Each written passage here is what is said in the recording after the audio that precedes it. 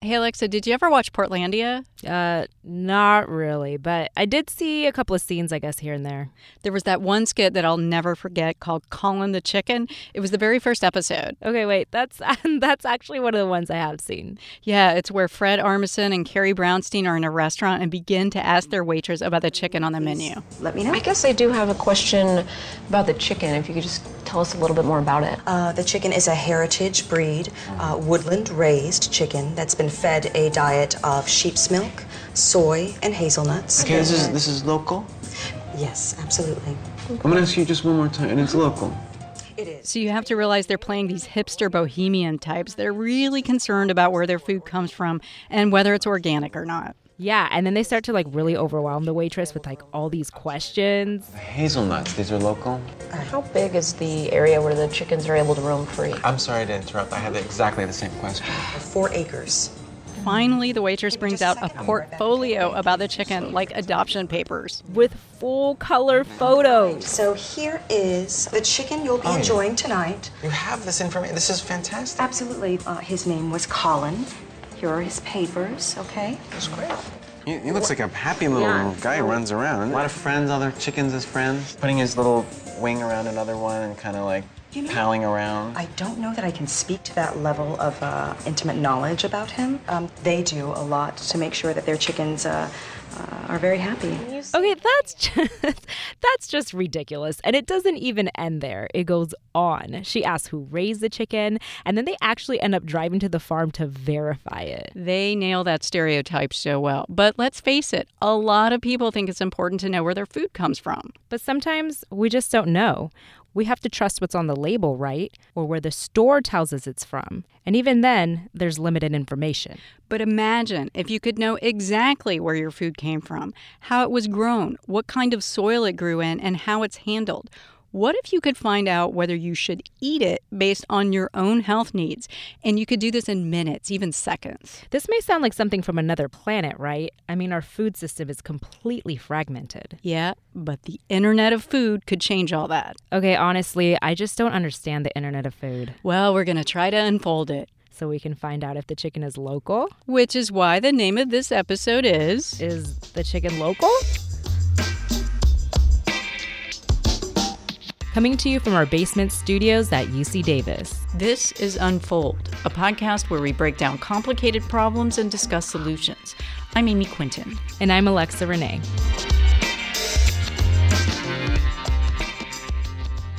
If we were to talk about all the ways the Internet of Food could help society, this episode would never end. But there is a guy who could explain it all to you, and that's Matthew Lang. He's a UC Davis food and health informatician. We caught up with him at a Sacramento restaurant. Here's the first thing Matthew told us about the Internet of Food. It's not a website. It's not a database. It's essentially a way of gathering together a whole new internet. Imagine trying to describe the Internet to someone before it was invented. Or the World Wide Web. In a nutshell, Matthew is working to engineer this new system. To really understand all of it, you first need to know about the Internet of Things. That's probably something most people have heard of. Yeah, but we should explain it just in case. So I thought it would be cool to ask my Echo device. You know, Amazon's smart speaker. Alexa, good morning. Good morning. Today is Paul Bunyan Day, a day to revel in the lore of the supersized lumberjack, who's said to have eaten 50 pancakes in a minute and carved out the Grand Canyon with an axe. Hopefully he didn't actually have bunions, 'cause I bet they'd be the size of a horse. Okay, first of all, I didn't even know that there was a Paul Bunyan Day. And ew, bunions on your feet are just gross. Yeah, so after that distraction, I got to the point. Alexa, what is the Internet of Things? Internet of Things usually refers to a network of everyday devices, appliances, and other objects equipped with computer chips and sensors that can collect and transmit data through the internet. So clearly, your Echo, because I refuse to call it an Alexa, is part of the Internet of Things. Yeah, I'm just wondering why she didn't say, I am a perfect example of the Internet of Things. Well, she's obviously not as smart as me. This Alexa. Well, the Internet of Things also includes things like smart home devices, smart thermostats, soil sensors, your smart car, robotics, all of these physical devices connected to the Internet in some way. And Matthew says that there's a connection between the Internet of Things and the Internet of Food. Partially, the Internet of Food is data about food from the Internet of Things, because we can track food. We can track how it grows. We can take pictures of the corn plants as they're growing in the field. We can take pictures with drones. We have Earth observation data from NASA. So we have all kinds of ways of tracking data about food. Get it? All kinds of physical devices are already tracking food. And then there are other data about food. Data you might get directly from the internet, or data like the genomics or molecular components of food. Yeah, and there's nutritional information about food, economic data about food. The list just goes on and on. Right, but all of that data is fragmented. Matthew's trying to change that. What we're doing, we're building a common language for all of these things to be able to talk to each other. By common language, he means a common computer language. So think of building the Internet of Food as building HTML language or hypertext markup language, which every web browser can understand. We can mark up text for bold or italic or new paragraph or whatever. Building the Internet of Food would be built the same way. So instead of marking up text, we can mark up food for, its level of ripeness, or how it was processed, or how it was grown. So whether you're talking about molecules inside of a piece of food, or whether you're talking about as that food moves through the supply chain, or whether you're talking about, observing that food from space. We want a common language where sensors and robotics and scientific investigations can all use the same terminologies to operate over that data. And that is the Internet of Food. Okay, but Amy, I still don't really understand how this would work, especially from a consumer's perspective. How would I even access this information? Well, there would be lots of different interfaces, right? Like you could use your phone's QR scanning capabilities to find out a lot more than just what's on the label of your food, because maybe you'd have its molecular structure or more information about where it was grown rather than just knowing who manufactured it, which is about all you can find out right now. The Internet of Food could be accessed through apps. There would be web interfaces or robotics that could transmit data to the internet. Matthew isn't building the interface, he's building the language. So let's talk about how the Internet of Food could help consumers. He mentioned tracing food. This is going to be able to tell us if our chicken was local without having to drive out to the farm to verify it. Yeah, this is a difficult thing to do now. Not with all food, but with a lot of it. And I had read once that Walmart tried to trace where a package of sliced mangoes came from, from farm to consumer. Apparently, it took them 6 days, 18 hours, and 26 minutes. Ugh, that is so scary. Yeah, it could be, especially if you're talking about a food safety issue. But then Walmart hooked up with IBM and used blockchain technology to trace the food back to its source. And get this, it took 2.2 seconds. See, that's unbelievable. But shouldn't we explain blockchain? It's pretty complicated. But since this is called Unfold, I'll try. In this example, I'm talking about an agricultural blockchain. At each point in the supply chain, each transaction, like where the food is sold or processed or distributed, is logged onto a computer or a physical device. That happens now, but all of those transactions are fragmented, which is why it takes Walmart or any retailer so long to trace food.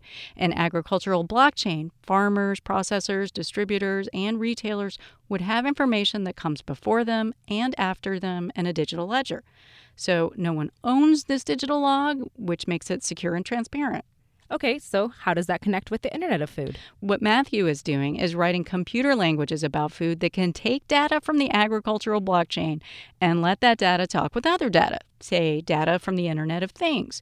It's creating interoperability. So that would help consumers by potentially preventing food contamination. Right? Once we have a common language that we can annotate all this data, we're going to have a much clearer picture on why certain outbreaks happen, when they happen, where they happen, and that's going to have huge implications for being able to prevent them in the future.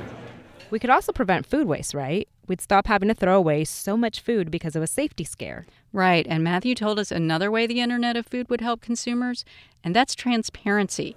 Here's how Matthew described that. You may desire to know that, the animals you're eating were treated well before they died in some way. Or maybe you care about the fact that, there weren't any phosphates used to grow one of the crops. I asked Matthew whether everyone in the food supply chain would embrace the Internet of Food. There may be some things farmers or food companies don't want the consumer to know. What if they don't want to tell consumers, for example, that their food was grown using certain pesticides? That's true. Traceability and transparency may not be absolute. I mean, some information will be voluntary. But Matthew thinks the more transparent our food systems become, the more those companies that do reveal information, like how their animals were raised or treated, would actually have a competitive advantage. And as that transparency increases, it becomes a competitive point. And so the less transparent you are, the less competitive you're going to end up being. This isn't going to happen overnight. There are always going to be people who want to game the system.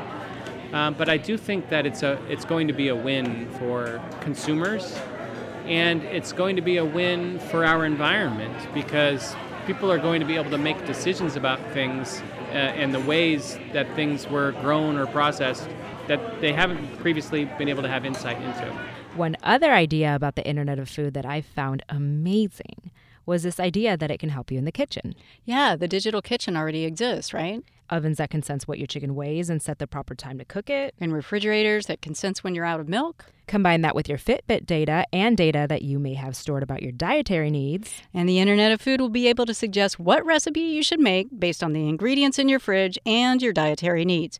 It could take you through the steps to make a certain dish and even preheat the oven for you at just the right time while you are making it. It's pretty cool, but maybe the Internet of Food doesn't sound like something that you'd like. We've been talking a lot about food-related topics on this season's Unfold that you may not have liked, or maybe you've even strongly disagreed with. Which is why next time on Unfold, we'll be talking to a UC Davis expert in American Studies and food science about why food can be so controversial. Thanks for listening.